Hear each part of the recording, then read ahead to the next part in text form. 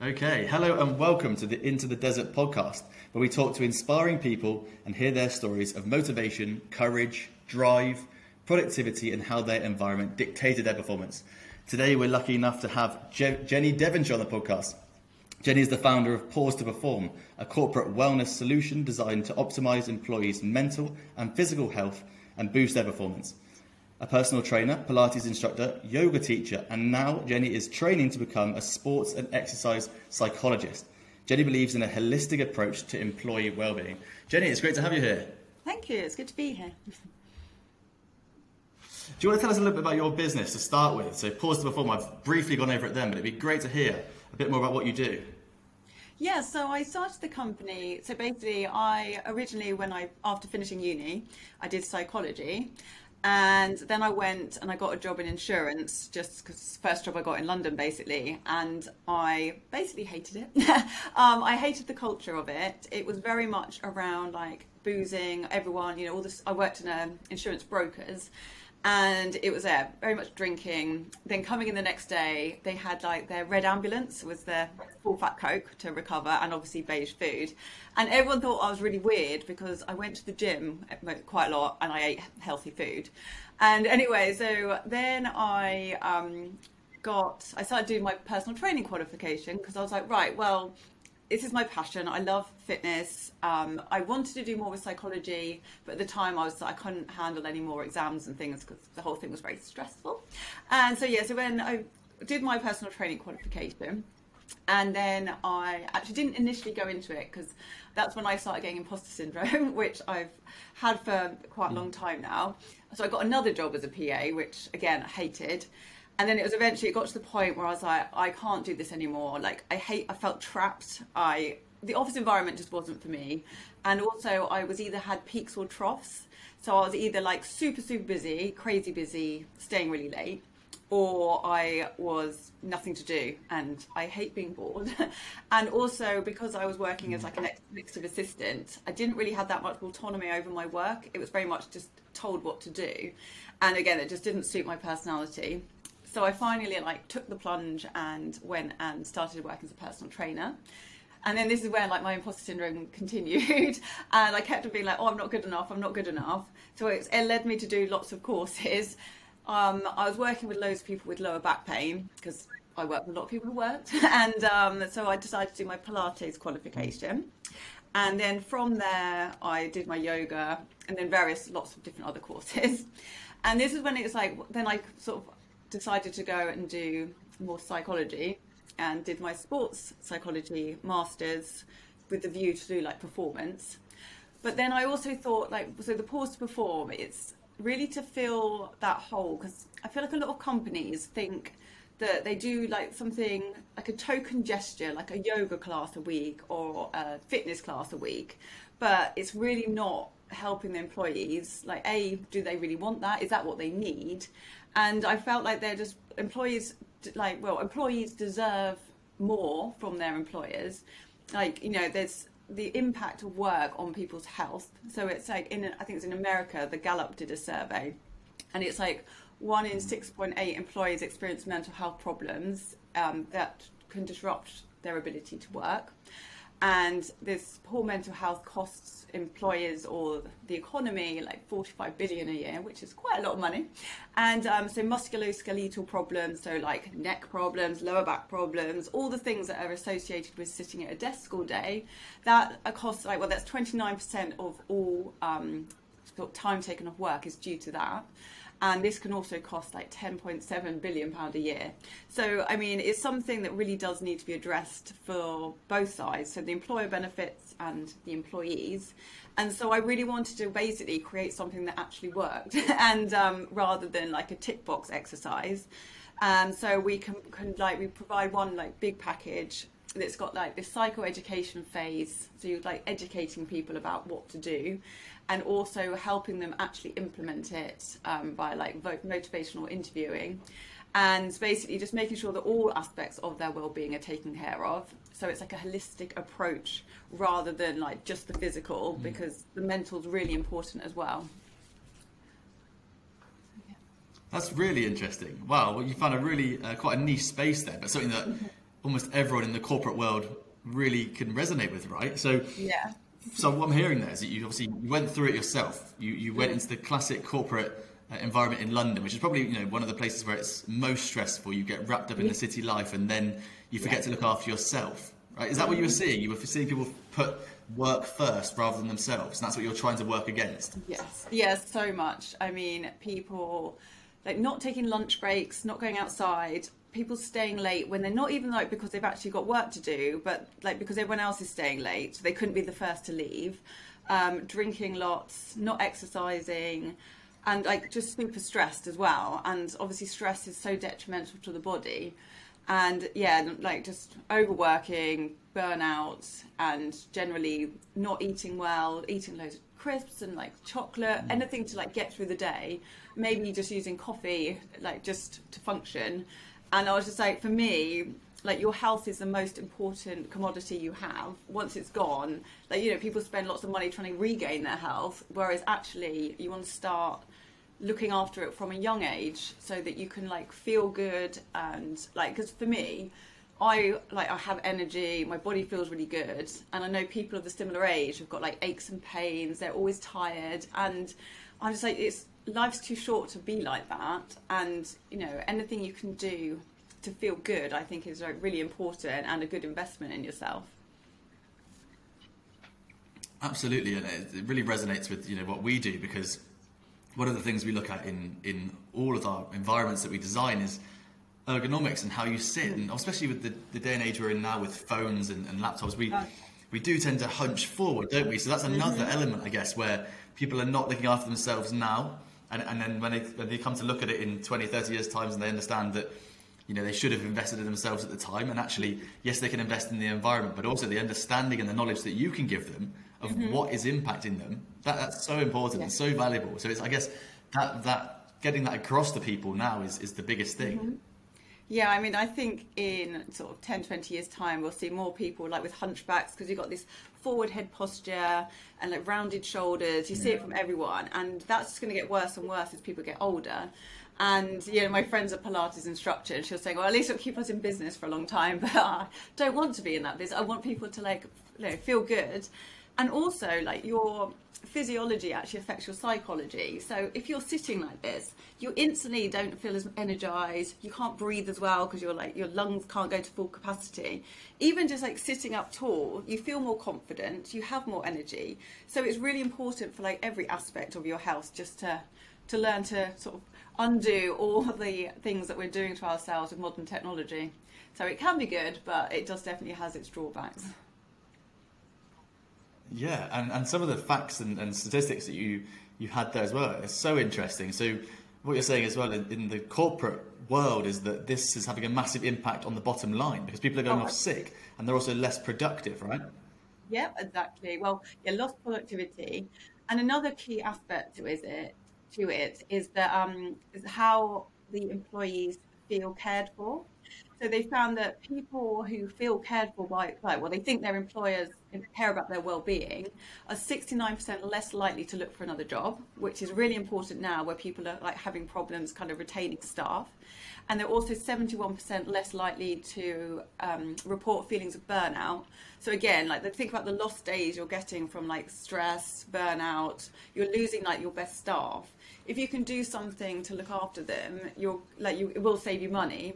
And I think it was the London School of Economics. They found that a company is obviously across the board, for 45 million investment into well-being, there was a 225 million return on investment in less than 3 years. So it might seem like a big outlay initially, but long term, it's going to save a lot of money.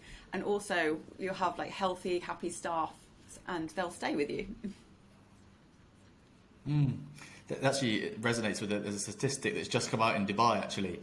I think it was Harvard Business Review, where they've done a study to show that they think in 2023, 56% of the Dubai employed population are going to try and change their job next year. Wow. And that's massive, right? So obviously it's a almost dark times we're coming into in 2023, but it's not affecting people's ability or will to try and change their jobs. And we really should be putting a lot of investment into retaining people. It's 10 times more expensive to replace someone to keep a good talented individual. So I think it really resonates with what you're saying. Mm-hmm.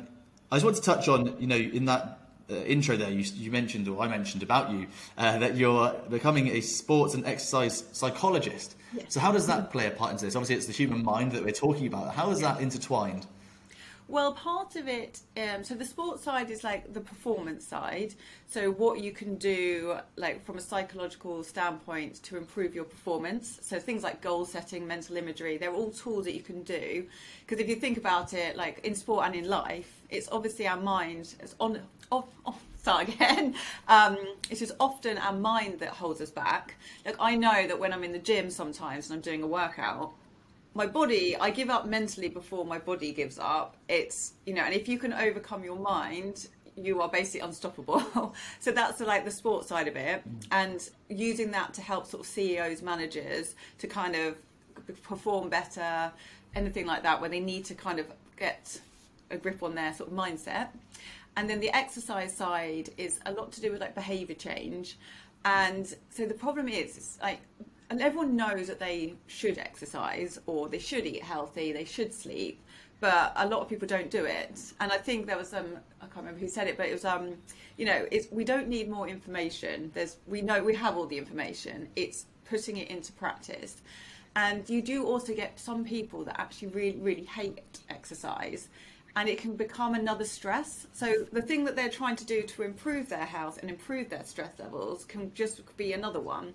So it's all about helping people to make change and eliciting it from themselves, aligning it with their values. So if someone, like let's say someone doesn't like exercise, but they know they should, it's making people realise what else that can help them with.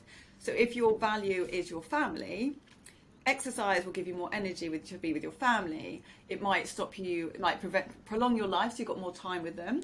If you've got young kids, you can pick them up, you can play on the floor with them. All these things that, when you look at what you're getting from it, it's much more than this just kind of concept of, I'm going to feel better. It's like you've got all of this that it can help you with. So that's why I wanted to do that a bit more, because I feel like just doing like sort of personal training and classes, it's all very well while you're there, but most of the things happen outside of that time.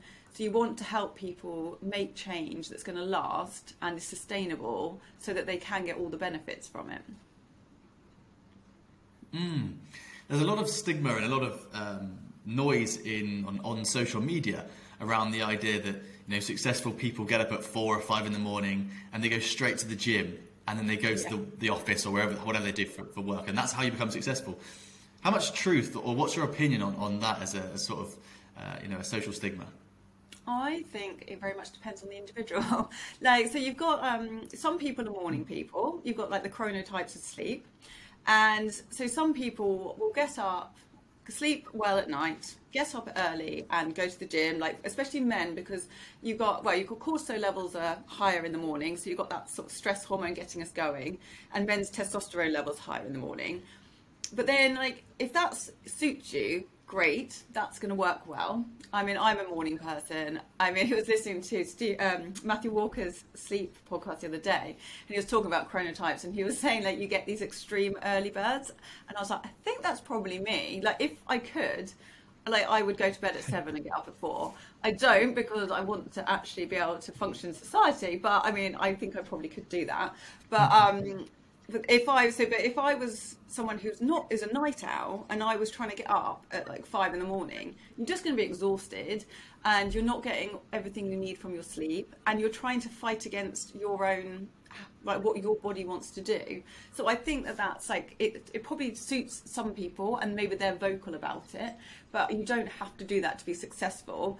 You're much better off doing what suits you and working when you're the most sort of online, when your brain's functioning at the best, and then you'll be more productive in that time, rather than if you're getting up early, being exhausted, all your tasks are going to take twice as long, you're not going to be engaged with it, and it's just basically, it's a bit of a waste of time. So there's no point doing something that doesn't feel natural. Okay. And do you think there's a sweet spot in terms of how much you should exercise during a week to be the most successful or active? Well, again, it depends how long you've been training, like how much time you have. I mean, I think like just for health, it's quite low. I think it's it's 150 minutes a week. But I mean, like, just walking to and from work, you'll get some benefits. Like, I think walking, people don't class walking as exercise, but it actually is. And it's like little things like walking up the escalators, walking up the stairs. You can get your exercise in without having to do like a dedicated gym time to get the benefits to your health. I'm a massive advocate of going to the gym because, you know, as you get older, you lose muscle mass and you want to maintain that. So strength training can really help with like your posture again and also prevent the effects of aging. But if you hate exercise and you hate going to the gym, doing something that you absolutely hate is not setting you up for success. You're going to make excuses and stop going and then see it as a failure. So I always think it's much better to do things that you're going to be able to sustain. Start really small, like really, really small. Like if you like just want to start going to the gym, you say like just start off by going to the gym, not even exercising, just go, make that into a habit. Then you can go and do like 10 minutes or even 5 minutes. And then everything's about building up and building the habits so that you can actually do it long term. Because doing something, it's better to do little and often than like once a month or something, and then go extreme. Like a lot of people go like, right, I'm going to go and I'll do an hour, and then they absolutely die, and then they don't get any benefits from it. So I think that's a much better way of doing it. It sounds absolutely like Atomic Habits by James Clear, isn't it? It's just building those habits into your daily routine, and just it's a great book, and just getting towards your end goal, but taking it in really manageable steps. You know, some people, going back to the early morning thing, they say, right, I need to get up at 4 o'clock because that's what Jeff Bezos does. And they get up at 4 o'clock the next day, and within 3 days, they're so tired they can't maintain it. And it's just making those small incremental changes. I think it's so interesting and important. I'd love to hear some tips, Jenny, for what people can do if they're listening right now, just to help their sort of wellness. What would you advise? Sleep. I'm a bit of like obsessed with sleep. So basically, sleep is one of the foundational things that you can do. If you're not getting enough sleep, everything's like life's going to be harder. And also, like if you're lacking sleep, like exercise is a stress, so you're putting stress on top of a stressed body.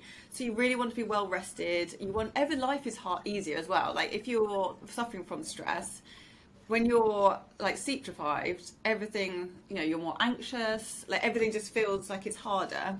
And I had quite bad insomnia for like many years, so it's something that I've had to work on. And so basically, I think the one thing that people do, one mistake they make is they don't actually allow themselves enough time to sleep. So if you're going to bed at sort of 12 o'clock and you have to be up at 6, then you've only got 6 hours of sleep opportunity, and that's if you go straight to sleep and sleep through the night with no problem. So you want to allow yourself at least 8 hours in your bed. For me, I'm quite strict in that I turn my phone goes off, I don't watch TV after 9. So like all my friends know, like not even to bother contacting me because my phone's going to be off. It's off in another room. I don't have it in my bedroom. And that's because I know that blue light being stimulated at night really does affect my sleep. So I'll just read a book and try and keep like everything dim, try and keep everything dark. Because also like having bright lights, overhead lights really bad. It's great in the morning because it actually wakes you up. But in the evening, what you want is to have like lamps, like low level light. It's going to have less of an effect on you. And then I also, so light, being cold in your bedroom is really important. You want to like have your body temperature, you want the core body temperature to drop. So having a cool bedroom really helps you sleep. If you can, well, ideally you could have a sauna, but I know not when everyone has the luxury of that. I sometimes go to the gym just before I go to bed just so I can have a sauna. But like a hot shower or hot bath can also help. And also having a really dark bedroom. So like if you've got, lights outside, blackout blinds if you can. I've got a sleep mask because I basically do everything. And so those are all the things you can do the night before to set you up for the next day.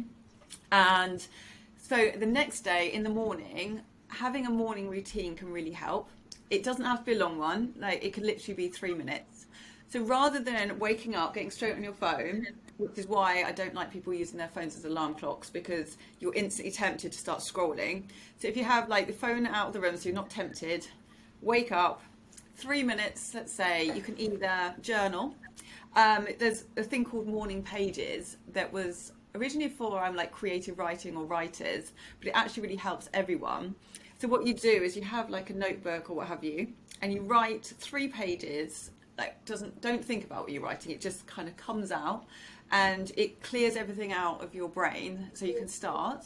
And also, it'd be quite interesting. Things will come out that you didn't even know you were thinking about, so it can be quite a reflective practice. Or you could do like breathing. You could even just sit and have a cup of tea, but for quiet for 3 minutes, just to set you up for the day. Because I think a lot of people get like their alarm goes off, they probably snooze it because they haven't gone to bed early enough. You're starting your day in like this stress mode, and you haven't got time to sort of frame the day. So if you take that little, very short amount of time, set yourself up, and then the rest of the day will kind of work, well, it just seems a little bit calmer. I would say also hydration. I know I've had clients in the past that didn't drink any water, they just drank coffee, and I was just like, oh gosh. So your brain needs water to function, your body needs water to function. Like if you're someone who's like super stiff, like you stretch and you're always really tight, you might find it's actually from a lack of hydration, because you've got this fascia, this connective tissue all over the body, and it needs hydration in order to like stretch and function. So water. Another thing I would say is your breakfast. If you can, but this is more for productivity as well, but if you can avoid carbs, or at least like, high glycemic carbs in the morning, you'll find that your brain will work a lot better.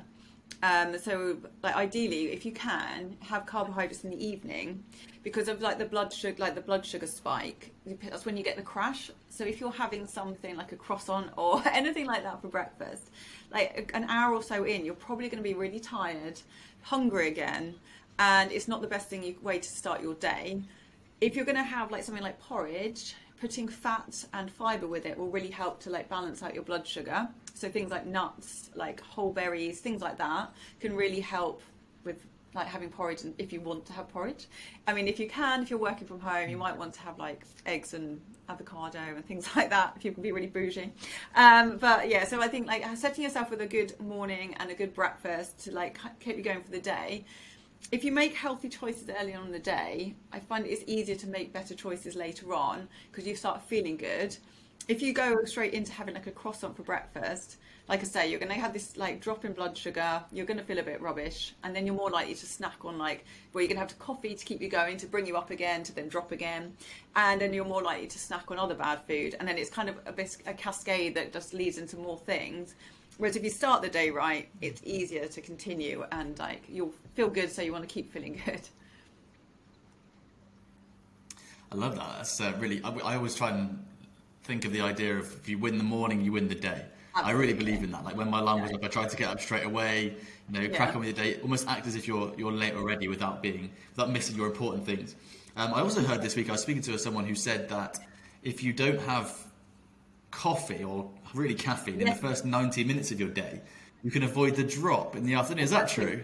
Well, I've heard it. I'm yet to manage to put it into practice, because I love my coffee in the morning. And I was just talking to someone this morning, actually. I was like, right, I'm going to start it. I've just ordered myself an ice pop, as you do, and I'm going to, for my balcony, to add to my nutty things that I do. So I was like, what I'm going to do is I'm going to get up and I'm going to get in the ice bath and get a massive dopamine hit. Then I won't need the coffee, and I'll need the coffee afterwards to warm up. But I'm going to try. That's my next experiment, is to do the 90 minutes and see. Because I notice for me, I wake up and that's when I'm the most energetic anyway. Then I have coffee because I love it. And then I'm like way up here, and I've only got one way to go, and it's just like, and then I definitely get the drop. So yeah, that is my next one to try. Wow. I will try it and then report back. I love it. I always experiment. Yeah, definitely. With myself. And you also touched there on. Yeah, exactly. Before you tell everyone else. Before I tell everyone else to do it, I'll try myself. It's actually interesting. It's interesting to hear about the cold water immersion as well. So that's another massive thing, isn't it, in the space at the moment with Wim Hof and his programs and teaching. Yeah. So that's something you're obviously going to try. Well, I've been doing it, actually. I've been doing Wim Hof for quite a while now. I think about 4 years. I first heard him on a podcast and I was like, he sounds great. He sounds like a bit of a crazy person. I was like, this sounds incredible. And so I started just with the breathing because I couldn't quite face the cold showers. And so I did breathing. I've done the breathing pretty much every morning for like, about 4 years. And then when the pandemic hit, I was like, right, I'm at home. I'm going to start these cold showers. So I started the cold showers. And I actually, like, because I'm a bit of an extremist, I didn't, like, just ease myself in. I was like, I'm going to have a 4-minute cold shower every morning. I did. And then it got, I did all of the summer. I did it pretty much every day. And then it got into the winter and I was like, oh, I really don't want to get into a cold shower. So I started doing the hot into the cold. And now I do it in the gym because it's actually a better cold shower. And I do the cold shower, sauna, cold shower, which is really nice. But yeah, I wanted to do, because all the research has actually been on like immersion, so like baths and things. And I really wanted to do it. I'm really jealous. My parents live down by the sea, and my mum actually went in the sea yesterday. So yeah, and what was that? It was 6th of December. So well done her. But yeah, so I was like, right, I bought this ice bath. So I've got no excuses now. So I'm going to do 2 minutes every morning. I am.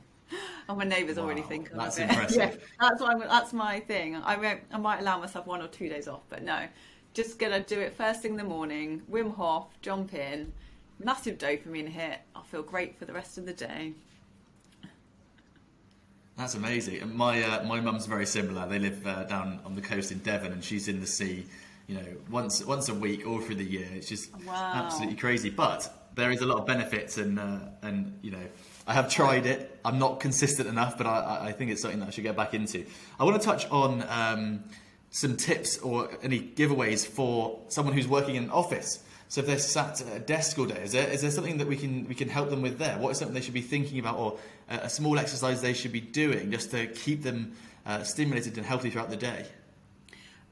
So basically trying to move around. If you can, I mean, you probably find this a bit difficult in your office, but like if you like put a timer on your phone, like every hour to get up, you could just like walk to the kitchen, get some water, or have a cup of tea or what have you, just to make sure that you're not staying in the same position. Because there's even studies that I know, like now these standing desks are like more prevalent and people think they're great, but you're still in the same position. If you do have a standing desk, that's great, one that you can go up and down, because you can sit for a bit, stand for a bit, you're changing your position.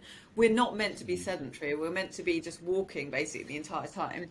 So they could putting like a timer on your phone just to remind you, and also making sure that you're not just staring at your screen the entire time. We can only really work in sort of 90-minute cycles. And they say that if you are looking at a screen, if you could, well, it depends on your office, but look out the window, look at horizon. You're going to have like expand your focus, then you can come back to narrow attention. That's another one. If you can, make sure you get out at lunchtime, get some sunlight. Also, walking, if you get some sunlight before you go to work. So getting sunlight in the morning, it really helps. So A is the dopamine again, which is associated with motivation. So you might be more motivated during the day. And it also regulates your circadian rhythm. So having sunlight in the morning actually helps you sleep at night. So trying to get outside, get out for lunch. So many people eat at their desks. So even if you're moving like to the kitchen or, just make sure you're not staying in the same position all day. And then also you could do like a little stretching routine, like just making sure you're sort of moving your upper back. So you've got your cervical spine is like the first vertebrae, your neck. You've got your thoracic spine is like 12 vertebrae in the middle portion. So like the bottom of your neck to the lower ribs. And then you've got your lumbar spine, so your lower back. And the problem is like when people sit all day, they get really stiff through the thoracic spine. And when you're stiff here, its main purpose is to rotate. If you're not getting the rotation from here, your body will compensate and get it from elsewhere. And that's when people kind of get lower back problems, neck problems. So doing things like sitting at your desk, doing some twists and things like that is really good for you. And so generally just moving throughout the day and making sure you have a healthy lunch with you. Again, trying to avoid sort of processed carbs, sugars, that will really help you not have the afternoon slump. Because it's like, most people have like a sandwich and a packet of crisps and that's their sort of lunch. But that is just going to make you crash massively in the afternoon. So you'll crash, you'll get really low, you'll probably go for either chocolate sweets, maybe another coffee. Also, having caffeine too late in the day can really affect your sleep. I've got so many rules for myself, but I have a 12 o'clock rule. No caffeine after 12. But like, yeah, it's got a 5-hour half-life. That means that you've still got half of it in 5 hours in your system. So you really, if you want to get good sleep, you need to think about it in the day. With all these things, it's like you have to think about them quite early on to get the impact later. But once you kind of, like we said before, atomic habits, once you get the habit of doing these things, don't try and change everything at once. Work on one and then build it from there. Maybe just think about what's the most important thing or the easiest thing for you to start with. Change that. Wait for a few weeks until it's become cemented and then build from there, rather than trying to overhaul your entire life at once, which you're setting yourself up for failure. Those are some brilliant tips and some things that people can do literally straight away. Today, people can make changes based on that. That's amazing. Thank you. I want to touch on, you seem like someone who's put a lot of effort into this. I know you've put a lot of effort into the ideas and the tips and the thoughts that you're giving out here. I want to hear about your own tips for productivity. So, when you're running your business, how do you keep yourself productive? What are the tips and tricks you have there for yourself?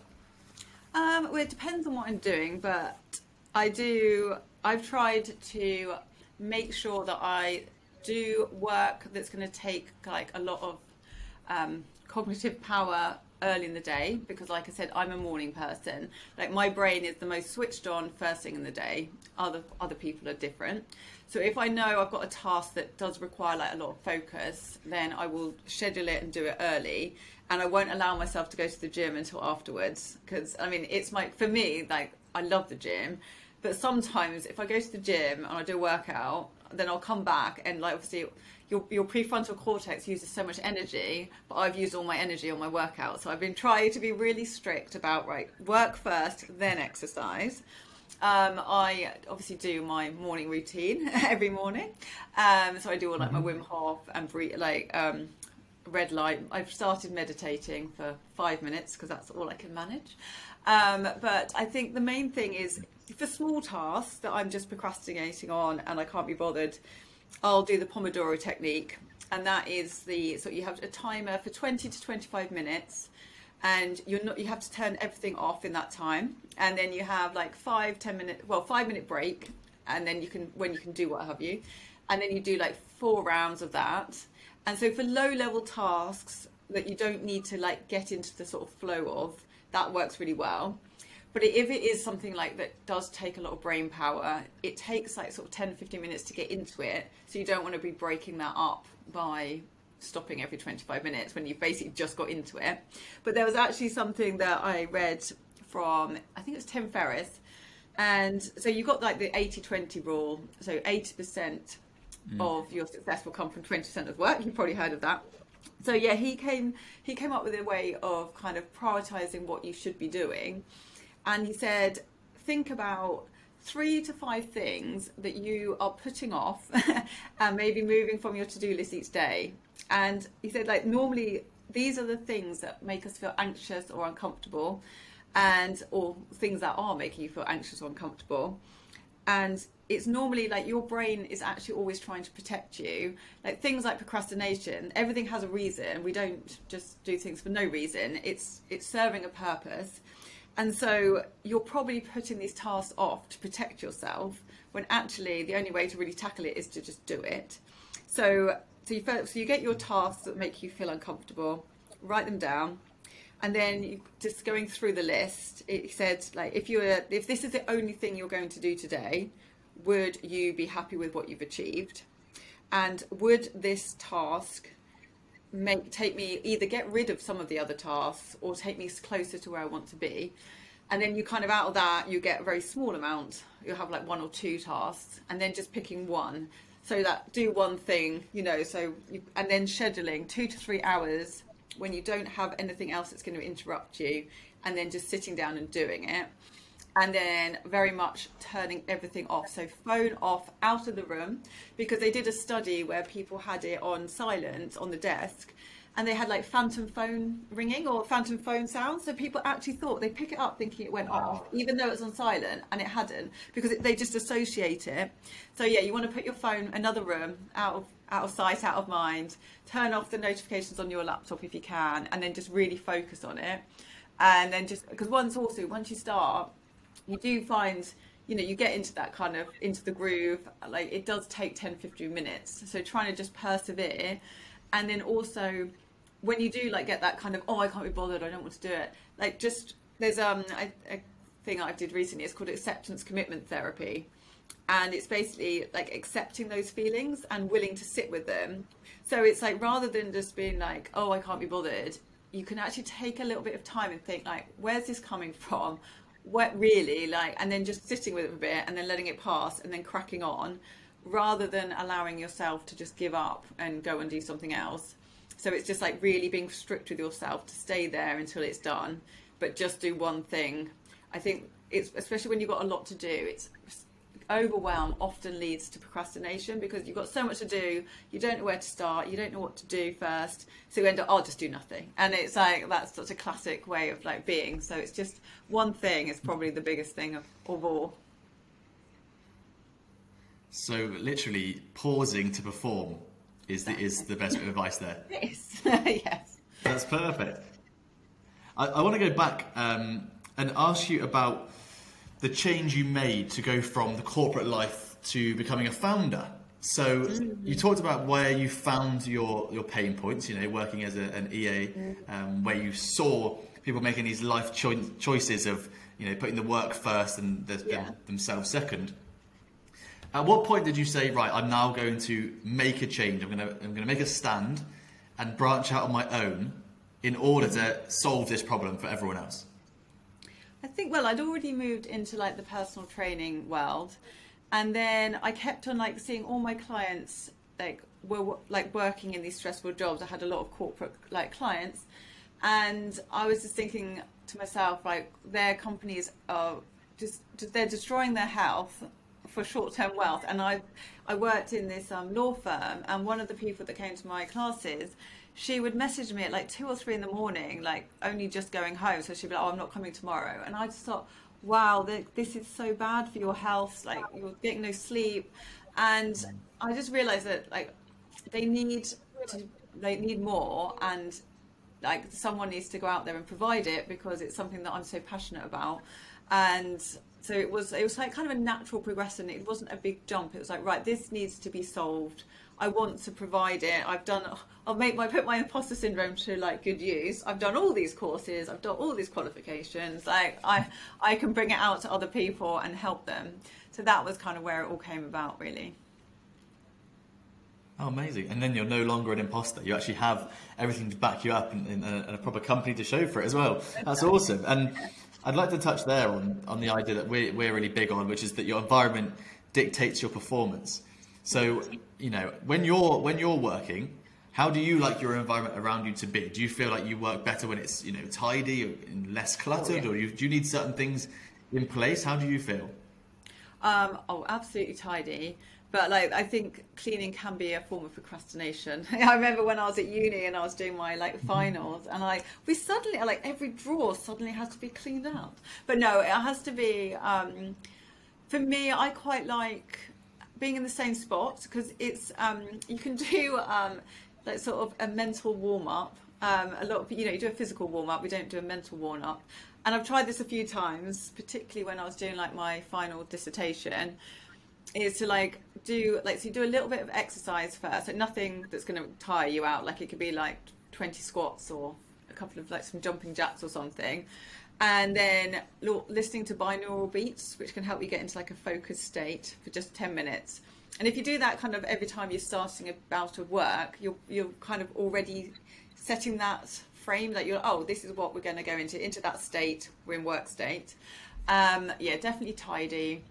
I quite like some noise in the background, but I found apparently listening to like classical music is meant to be really good for focus. So I started doing that when I was doing my dissertation as well. I just put little Bach on, is that how you say it? Yes. Mozart, anything like that. And just have that on, because it's like, it doesn't really distract you, and apparently it helps with focus. And Yeah, and then I've got quite a lot of plants around because I like a bit of nature inside. So making sure I've got that. And yeah, I think that's the main ones for me. But sometimes I have to get out of the house. Like, I know that I'm just gonna not be able to focus, and I find like going to a coffee shop or one of these shared workplaces really helps, because also once you've traveled somewhere, you're like, well, I've got here now, I might as well do something. Whereas if you're at home, it's too easy to get distracted because you just, I'll just put a wash on, or I'll just do this. And so something just getting out of your home environment can be really important, which I'm sure you'd probably agree with. I mean, absolutely, and it's very apt at the moment to talk about this topic because we're obviously 2 years post-COVID now, and we're talking about, or we're seeing this return to the office space, aren't we? Which is where I think a lot of this wellness, both in the physical and the intangible part of the office is coming from, because people got used to working from home, and they're used to having, their setup, and actually the office space now needs to reflect the future of the workspace, and that incorporates corporate wellness and a different office layout and different office experiences. So I think it's really interesting, and I absolutely agree that I certainly need change to be able to be my most productive. I can't just sit in the same place all day. But I have similar things that I like. So I like it to be nice and clean. I'm not that good with background noise. If I went to a cafe, which I like to do, I'd rather have headphones in and really low level music just to block out the noise. I quite like it. I quite like to work like that. I know people that work with absolutely blaring dance music. That's how they can focus the most. So it's interesting how people react to different workspaces. I want to move quickly on to some recommendations from you. So I'd love to know, or to hear, a book recommendation that you have for people listening. Well, I was going to say Atomic Habits, because I do really like that book. Matthew Walker's Why We Sleep, although it will make you really obsessed with sleep. Those are the two off the top of my head, but there's so many. Also, Lifespan by David Sinclair. That's all about longevity, because I'm all about like trying to age as well as you can. That's a good one. I will often find that I quite like listening to those kind of books as an audiobook as I go to sleep, because it's educational. It holds my attention, and it helps, but it's not too much, so I can't sleep. So I just have that on and I listen to a bit before I go to sleep, which really helps. Or you can listen to it as you're wandering around. But those three for now. There's a lot more, but I'll stick with those ones. Yeah. Well, that's really interesting as well. So I almost did the opposite. So I found that when I was listening to audiobooks or reading before bed, I couldn't then switch off. I had too many thoughts and ideas. So actually the first thing I do in the morning is go for a walk and listen to an audiobook, because that's when I feel like it can stimulate me. I haven't got to talk or interact with anyone. I can get my little bit of exercise in before the gym later in the day, and I can really take it in then, which I think is everyone each to their own, isn't it? You really have to understand yourself. We can help as much as possible, but you have to understand yourself. That's really cool. They're really great books.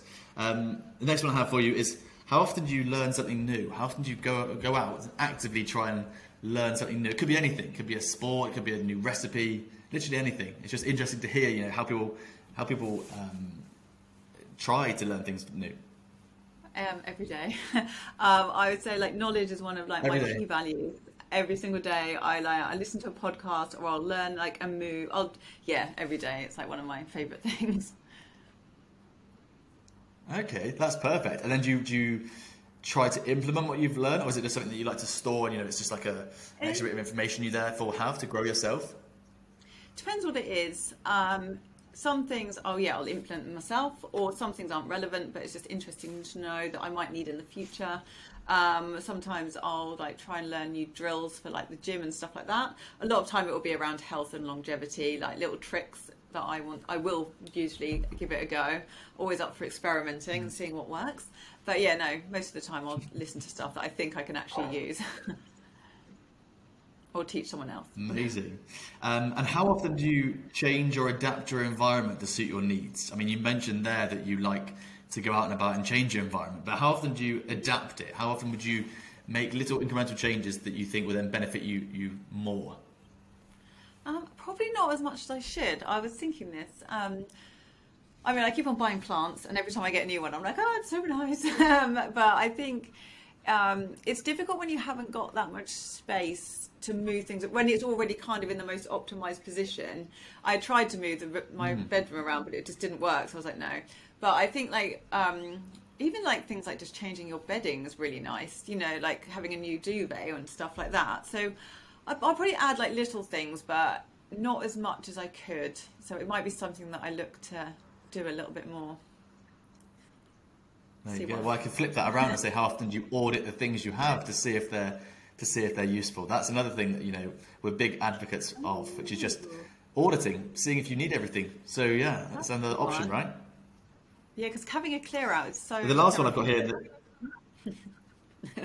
It's absolutely, isn't it? And it's a massive thing at the minute. There's a lot of social media pages around, you know, minimalism and feng shui, but also just decluttering. It's a massive thing because actually people like to hold on to trinkets and memories, don't they? But yeah, it's interesting to see how it can clog up your mind and cause that mental haze. And the last one I've got here for you is a quote that inspires you. Some people have them, some people don't. Do you have a quote that you think about or reflect on? Yeah, I think it's remember how far you've come, not how far you have to go.